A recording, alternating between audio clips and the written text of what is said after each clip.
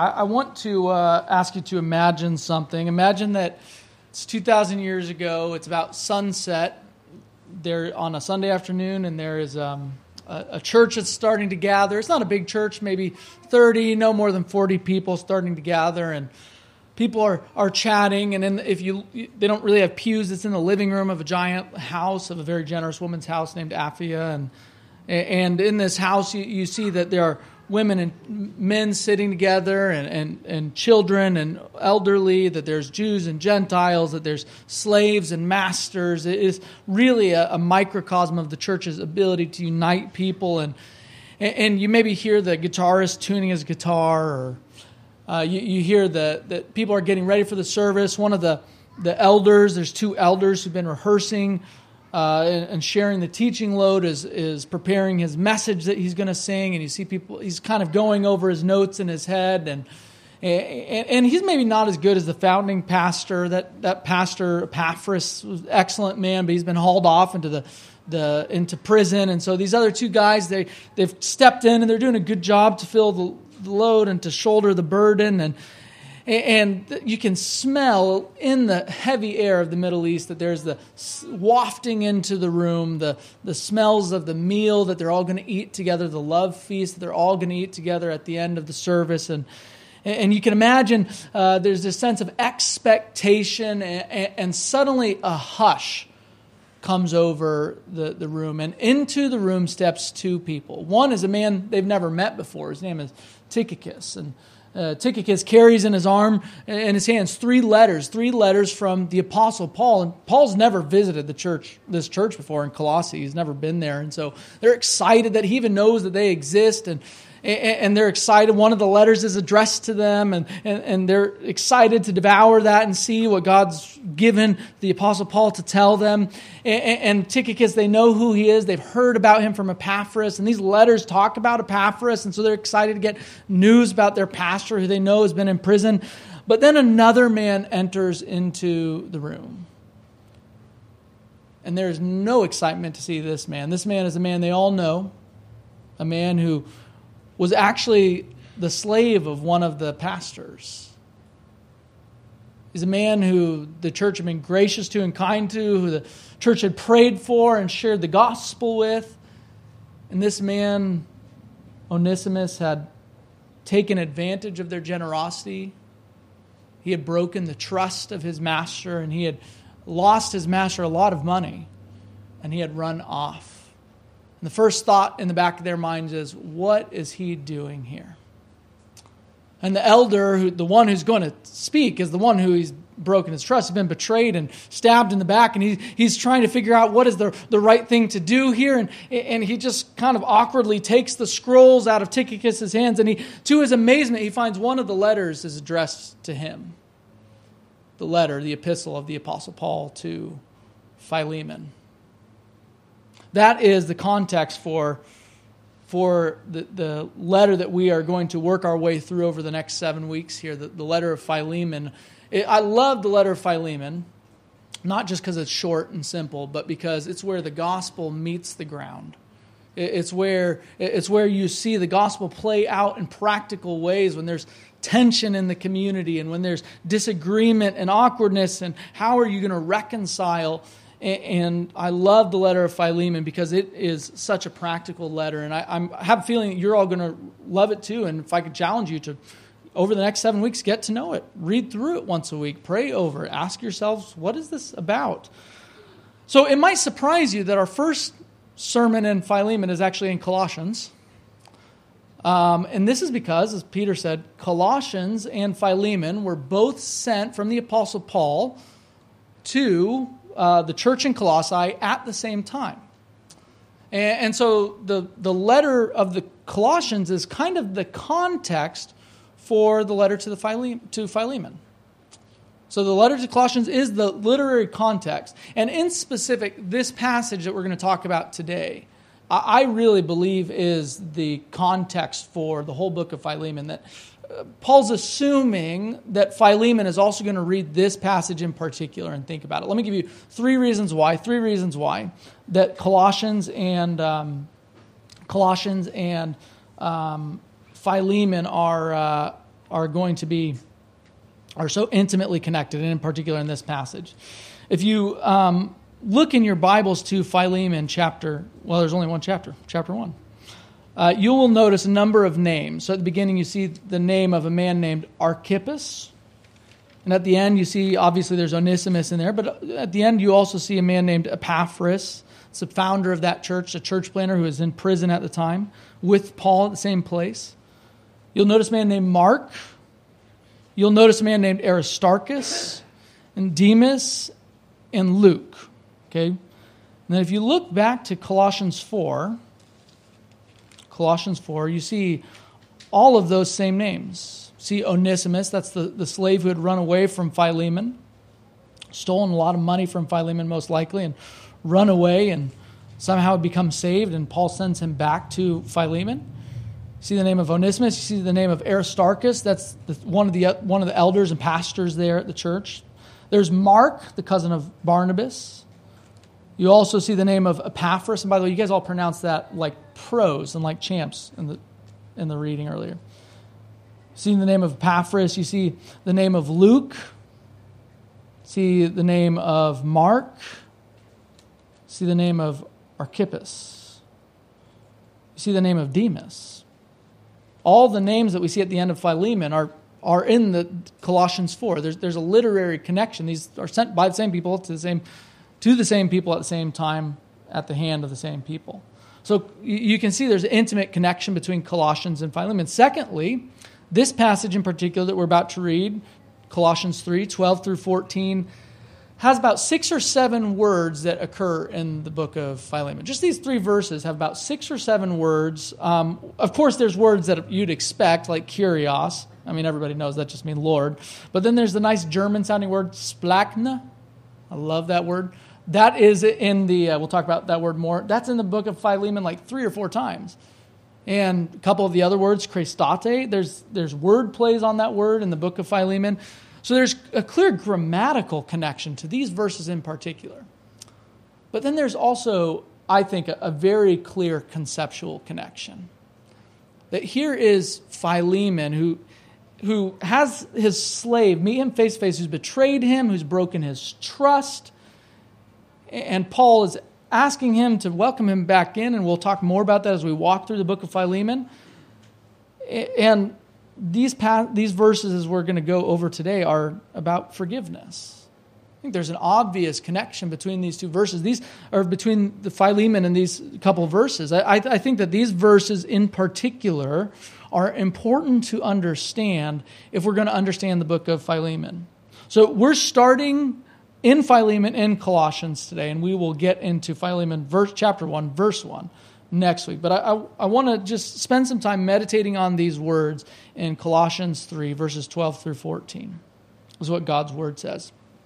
It says, "Put on then as God's chosen ones, holy and beloved, compassionate hearts, kindness, humility, meekness, and patience, bearing with one another, and, if one has a complaint against another, forgiving each other.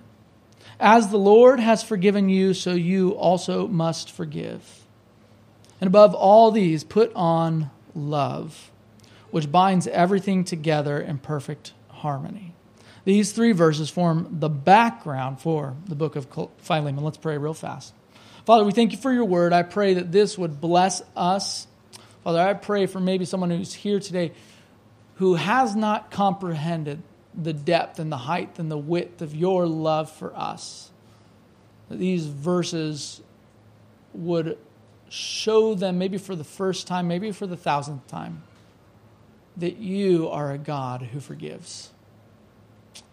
Father, I suspect for many of us in this room, myself included, these verses give us a challenge and a call and a command to forgive others. So I pray that this word would bear fruit in our hearts today. It's in the name of your Son, our forgiveness, that we pray. Amen. Probably a good place to start when we're talking about forgiveness is to define what is forgiveness. And I've had this definition in my mind for a long time, and then I was reading this excellent article by John Piper on Desiring God, and then some of you guys saw there's an even better article by Tim Keller in Comment Magazine that I sent out this week. So, and both of them somehow agree with me. So take that for what it is. But this is how I would define forgiveness. Forgiveness is giving up my right to get even. Forgiveness is for giving up my right to get even. So forgiveness means that when someone has wronged me or betrayed me or stabbed me in the back, I'm not going to punish them for what they just did to me.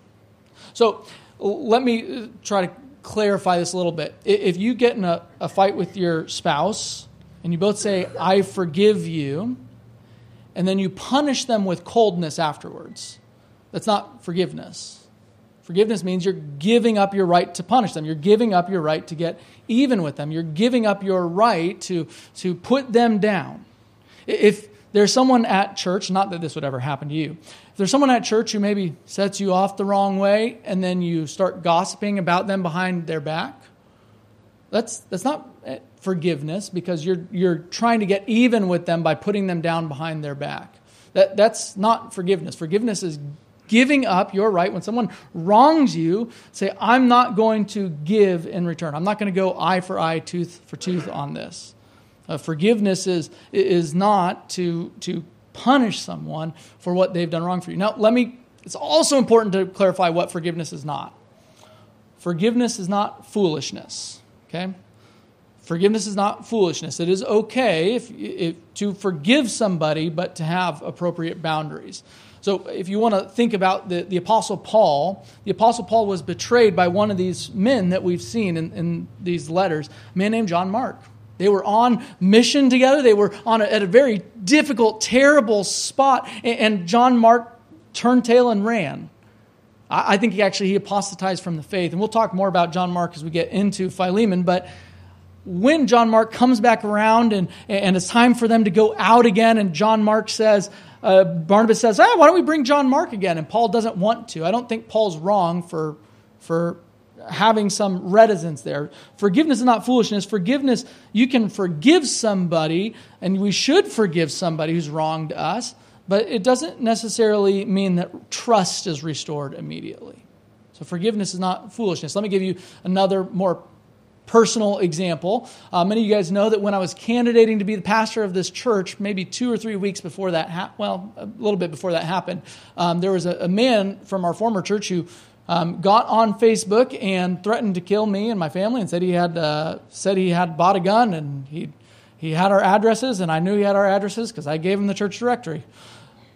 I got online the next day and said, after we got the authorities involved, and we said, we forgive him. Nevertheless, I, in perfectly good conscience, have a restraining order against him. I would hope you would all think that's a reasonable thing to do. Forgiveness does not mean foolishness. Forgiveness does not mean that trust is restored immediately. Okay? Now, we're going to talk more and more about that, but keeping those two categories in mind is going to be really helpful. It's going to be helpful as we understand this. So, there's something distinctive about Christian forgiveness. There's actually two things that are distinctive about Christian forgiveness.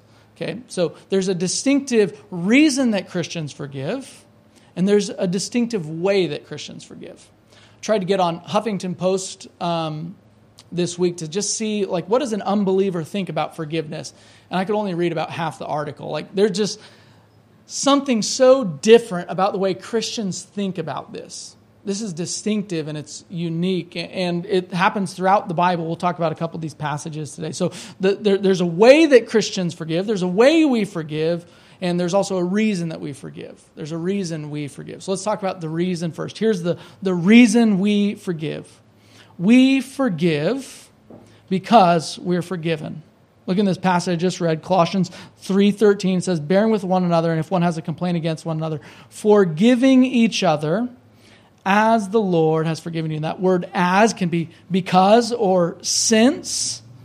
So because the Lord has forgiven you, you forgive. So let me tell you a number of things that are true about just that little phrase there, as the Lord has forgiven you. There's a couple different words in the New Testament Greek for forgiveness. There's aphemi, which basically means just to leave it alone. So sometimes it's said that God forgives us just by leaving sin alone, just by leaving it alone. But this is actually the word charizomai. I love this word. It is the same word that is the verbal form of the word grace. So this word for forgiveness is literally God's graciousness towards us. It also denotes his generosity towards us, his lavishness towards us. That God has generously, liberally, prodigally, lavishly forgiven us. If I could put it this way, God's not a curmudgeon with forgiveness. He's not a Scrooge. He's not holding anything back. He's not being manipulated into it because he signed a contract and he didn't read the fine print. No, the forgiveness that God shows towards us is that of a father who welcomes his son home. Says, "This, my beloved son, was dead and is now alive."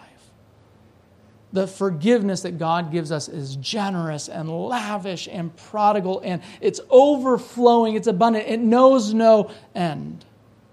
Which means that the forgiveness that God gives us is not just he forgives us for one thing, right?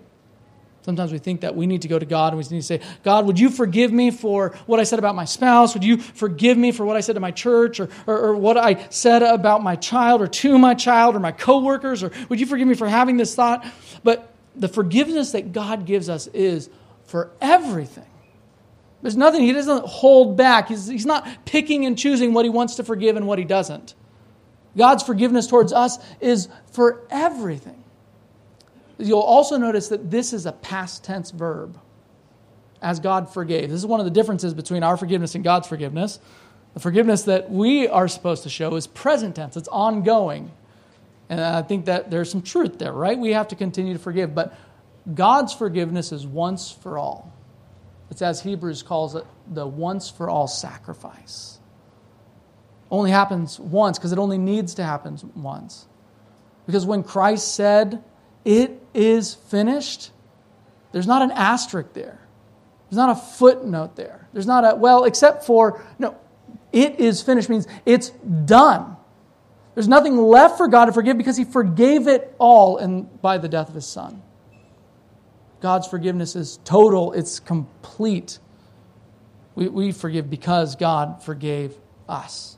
We also see here that forgiveness involves paying a debt. So the same word for forgiveness, Paul actually already used in the book of Colossians. It says this in Colossians 2. "And you who were dead in your trespasses and the uncircumcision of your flesh, God made alive together with him, having forgiven," charizomai, all our trespasses, by canceling the record of debt that stood against us with its legal demands. This he set aside, nailing it to the cross. Nailing it to the cross. The nature of God's forgiveness is that God absorbed the debt.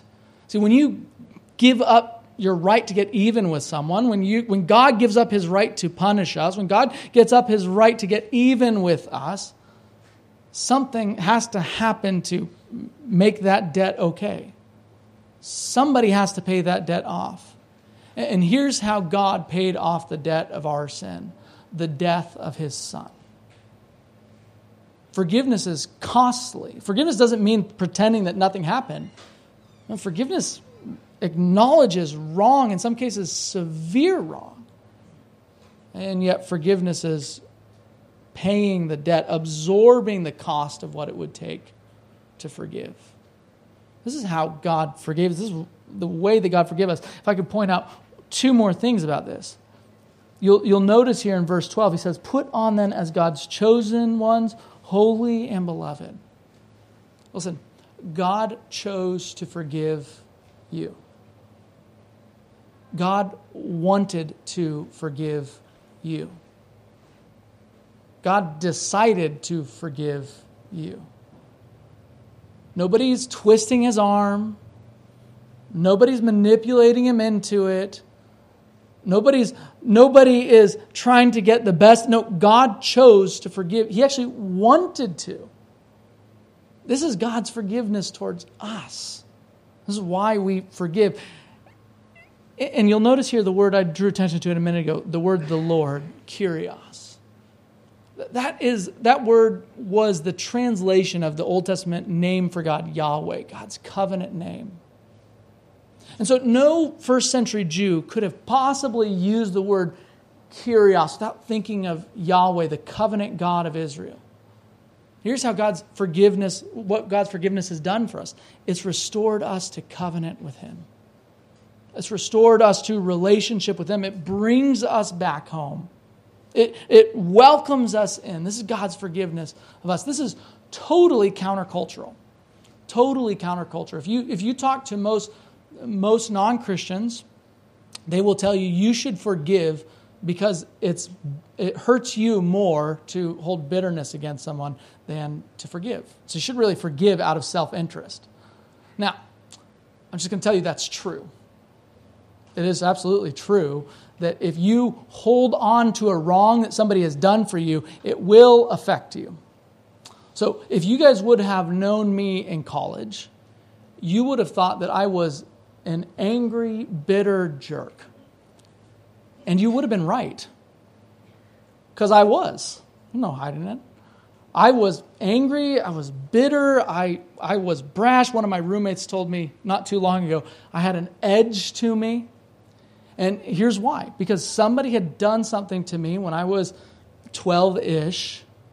There's a traumatic experience in my home life that totally changed me throughout my whole teenage years. And I came to a head that I felt like I really needed to forgive this person.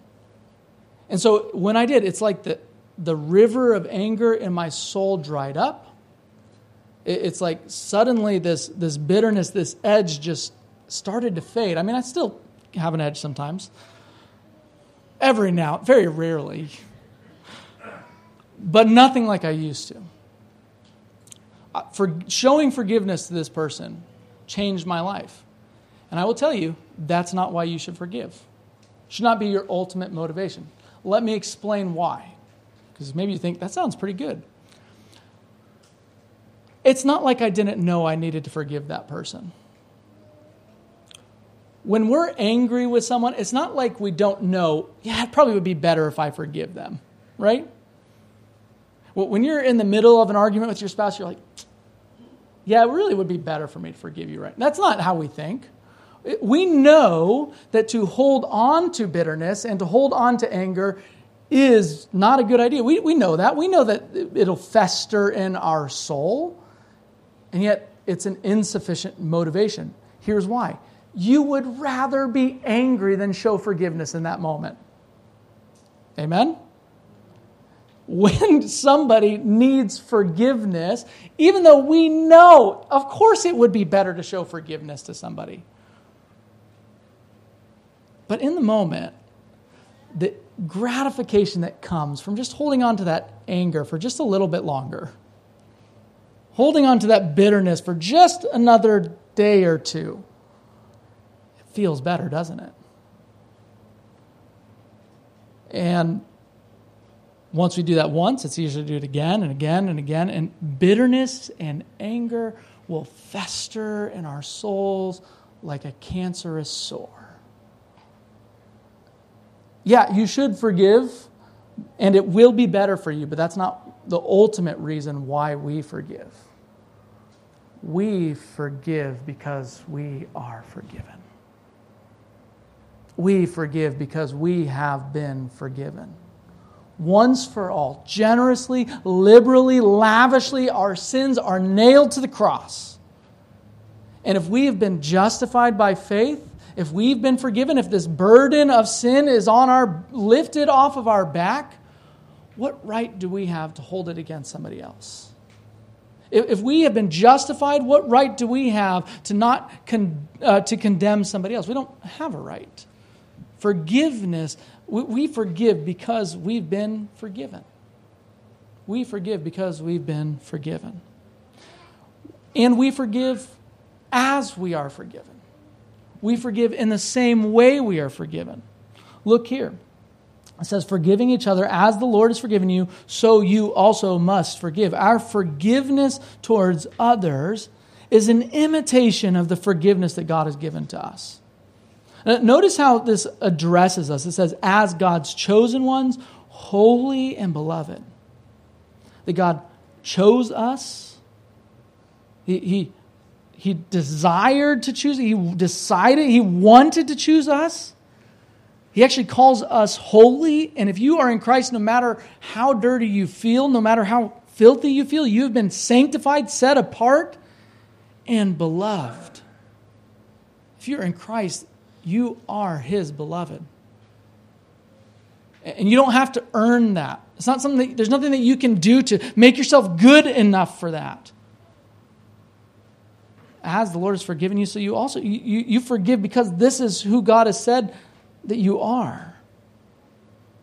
It says put on then, and that word put on is it's the same word for like robing yourself in something, and this is also a present, ongoing verb. It doesn't stop. So put on then, put on this robe, and here's how you should. Here he gives us seven things that we should put on towards one another: compassionate hearts, kindness, humility, meekness, and patience, bearing with one another, and if one has a complaint against one another, forgiving each other. And above all these, put on love. Here's these 7 things, and all of these things I want you to see. All of these are ways that God has treated us. So let me show you this word. My favorite word that is here is the compassionate hearts. It's, as I said a minute ago, the splachna. It's a good German-sounding word. I was pointed out when I get it. It's from which we get our English word spleen. And so it has this very affectionate, visceral feel to it. If you're ever reading the Bible and you think, oh, this looks like splagna, that's talking about this very visceral affection that God has for us. This is what it says. It says, when he saw the crowds, this is talking about Jesus in 9:36. When he saw the crowds, he had compassion, he had affection, he had splagna for them, because they were harassed and helpless like sheep without a shepherd. It says that we should put on kindness. We should put on kindness towards one another as an ongoing, progressive thing. It's the same way that Jesus treated us in the gospel. It says in Ephesians 2:4-7, but God, being rich in mercy, because of the great love with which he loved us, even when we are dead in our trespasses, made us alive together with Christ. By grace you have been saved. And raised us up with him and seated us with him in the heavenly places in Christ Jesus, so that in the coming ages he might show the immeasurable riches of his grace in kindness towards us in Christ Jesus. It says, put on humility towards one another. This is how Jesus was humble towards us. It says in Philippians 2, have this mind among yourselves, which is yours in Christ Jesus, who though he was in the form of God, did not count equality with God a thing to be grasped, but emptied himself by taking the form of a servant, being born in the likeness of men, and being found in human form, he humbled himself by becoming obedient to the point of death, even death on a cross. It says that we should put on meekness. And of course, this is again found in how God treats us. It says in Matthew 11:29, take my yoke upon you and learn from me, for I am gentle and lowly, or meek in heart, and you will find rest for your souls. It says that we should put on patience with one another. And of course, this is how God treats us in the gospel. But I receive mercy for this reason, that in me as the foremost Jesus Christ might display his perfect patience. As an example, have you ever thought about that God is patient towards our sin? As an example to those who are to believe in him for eternal life. Of course, we should put on forgiveness, which we've already seen. Forgiveness, the same forgiveness that God has shown us, as we saw in Colossians 2 a minute ago, where it says that by canceling the record of debt that stood against us with its legal demands, he's nailed our sins to the cross. That's what it took for God to generously, liberally forgive us. And of course, we should put on love. Love. Perhaps the most famous verse in the Bible, for God so loved the world that he gave his only begotten Son, that whoever believes in him should not perish but have eternal life. Here's the point in all this. If you want to forgive somebody, you have to have a posture of forgiveness. There's no way you can just forgive somebody for one thing without being a forgiving person. If you want to forgive somebody for wrongs that they've done against you, you have to be a forgiving person. And I don't know of any way to become a forgiving person without relishing the forgiveness that we have in Christ. I've told you guys some of this. We talked about it in our Bible study a little bit on Tuesday. We look like Jesus by looking at Jesus. We forgive like Jesus. We become forgiving like Jesus. How? By looking at the forgiveness and the grace that is in the cross. We forgive because we're forgiven, and we also forgive like we are forgiven. We forgive in the same way that God has forgiven us. And I love here how he says, if one has a complaint against another. I think he probably could have said when one has a complaint against one another, right?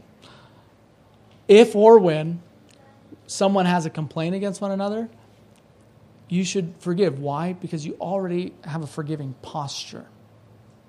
If you want to forgive somebody for the wrongs that they've done against you, you have to be a forgiving person.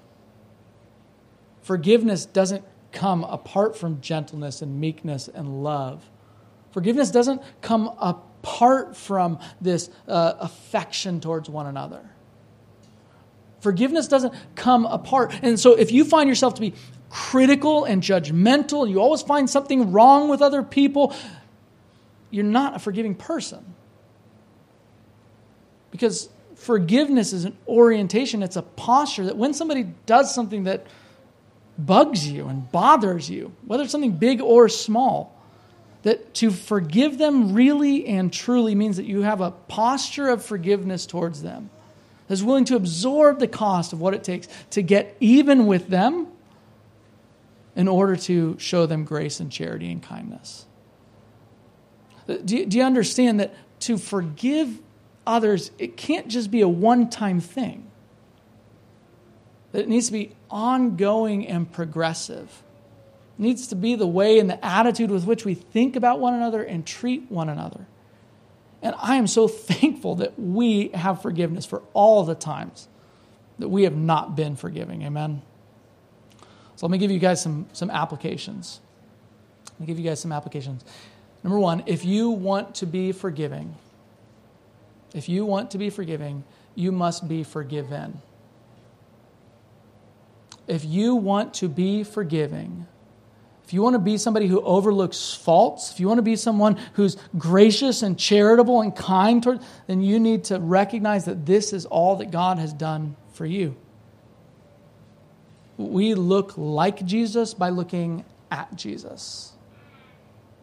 If you want to be forgiving, you must be forgiven.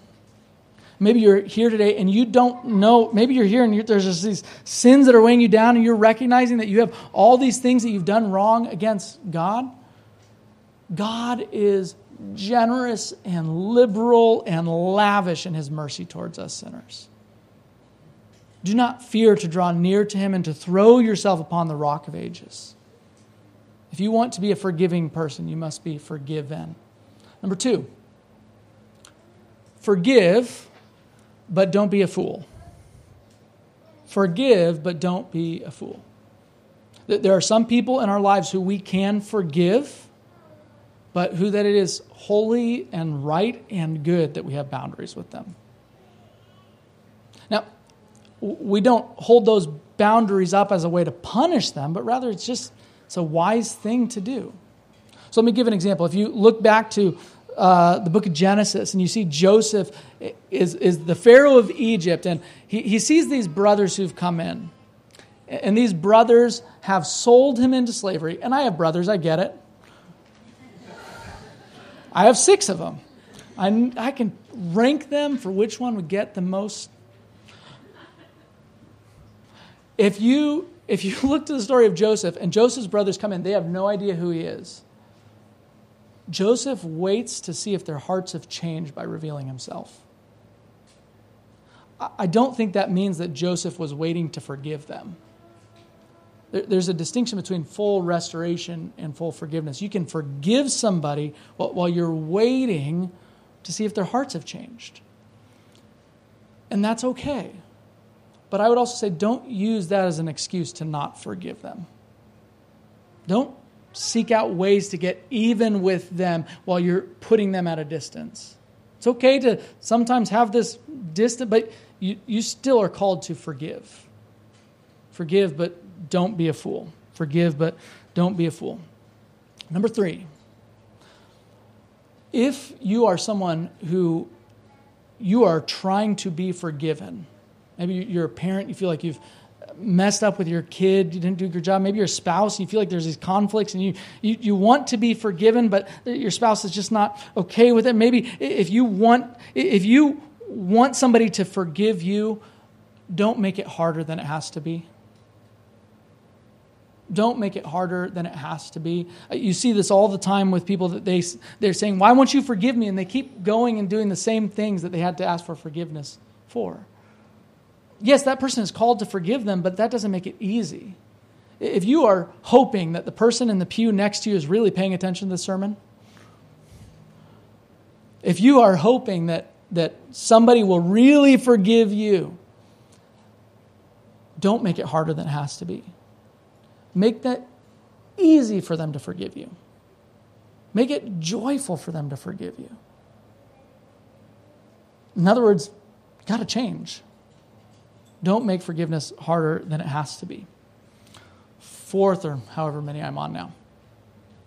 Forgiveness is ongoing. Forgiveness is ongoing. It's one thing to say to someone, I forgive you. It's another to continue to forgive them over and over. It's another to have a posture of forgiveness towards them. It's another to face them and be joyful to see them even after they've wronged you. It takes a posture. It's ongoing. It's progressive. It doesn't happen overnight. It needs to be something that we continue to give ourselves to. Forgiveness it can't just be a one-time thing. It has to be something that's ongoing, that doesn't stop. It just needs to be part of who we are. Forgiveness needs to be ongoing. And whatever number, I don't remember how many applications I had, whatever number this is, let me just say this. If you have forgiven someone, and it's wise to do so, you should let that person know. If you have forgiven someone and it's a wise thing to do so, you should let that person know. You have no idea how that thing that person has done to you is boring in their soul and weighing down on them as a guilty conscience. You don't know if they're feeling that. And they might be feeling guilty and they might not even know how to broach it. And often we think, I'm going to wait till that person comes to me to forgive them. But that's not what God did. God didn't wait till we had our act together, till we felt contrition, till we felt like we had beat ourselves up. No, I love the story of the prodigal son, that the father sees the son coming from a long way off and runs and embraces him. There are people in your life who it might not be wise to talk to them and to tell them that you've forgiven them. I'm going to put that on your conscience. But if there is someone who you've forgiven, who it's wise to tell them, you should. You should tell them. You should give them that assurance and that freedom. I'm not telling you have to say everything's okay. I'm not telling you that you have to pretend that what they did to you isn't wrong. I'm just telling you to do what the Bible says, to give up your right to get even with them. As I've been preparing for this sermon, I knew that this was going to be one of the first sermons I preached, I think, since the day that you all called me to be your pastor. I've had to say to a number of you this sermon is coming and it's not directed at you in particular. And then this week, as I was preparing my sermon, I got a text from somebody. And this person is somebody who had come to our last church and who had grown discontent, and without going into all the details, it's not necessary, who had done and said some really hurtful things, and I think not really left in the right way. If anyone wants to see the text, I'll show you. And they said, I am sorry for what I did.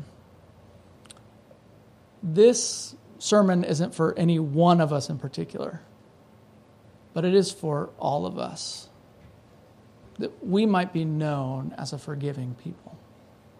God has called us to forgive because we are forgiven. And the question is, will we do so? Let's pray. Father, I thank you that you have been lavish and generous and merciful and kind towards us.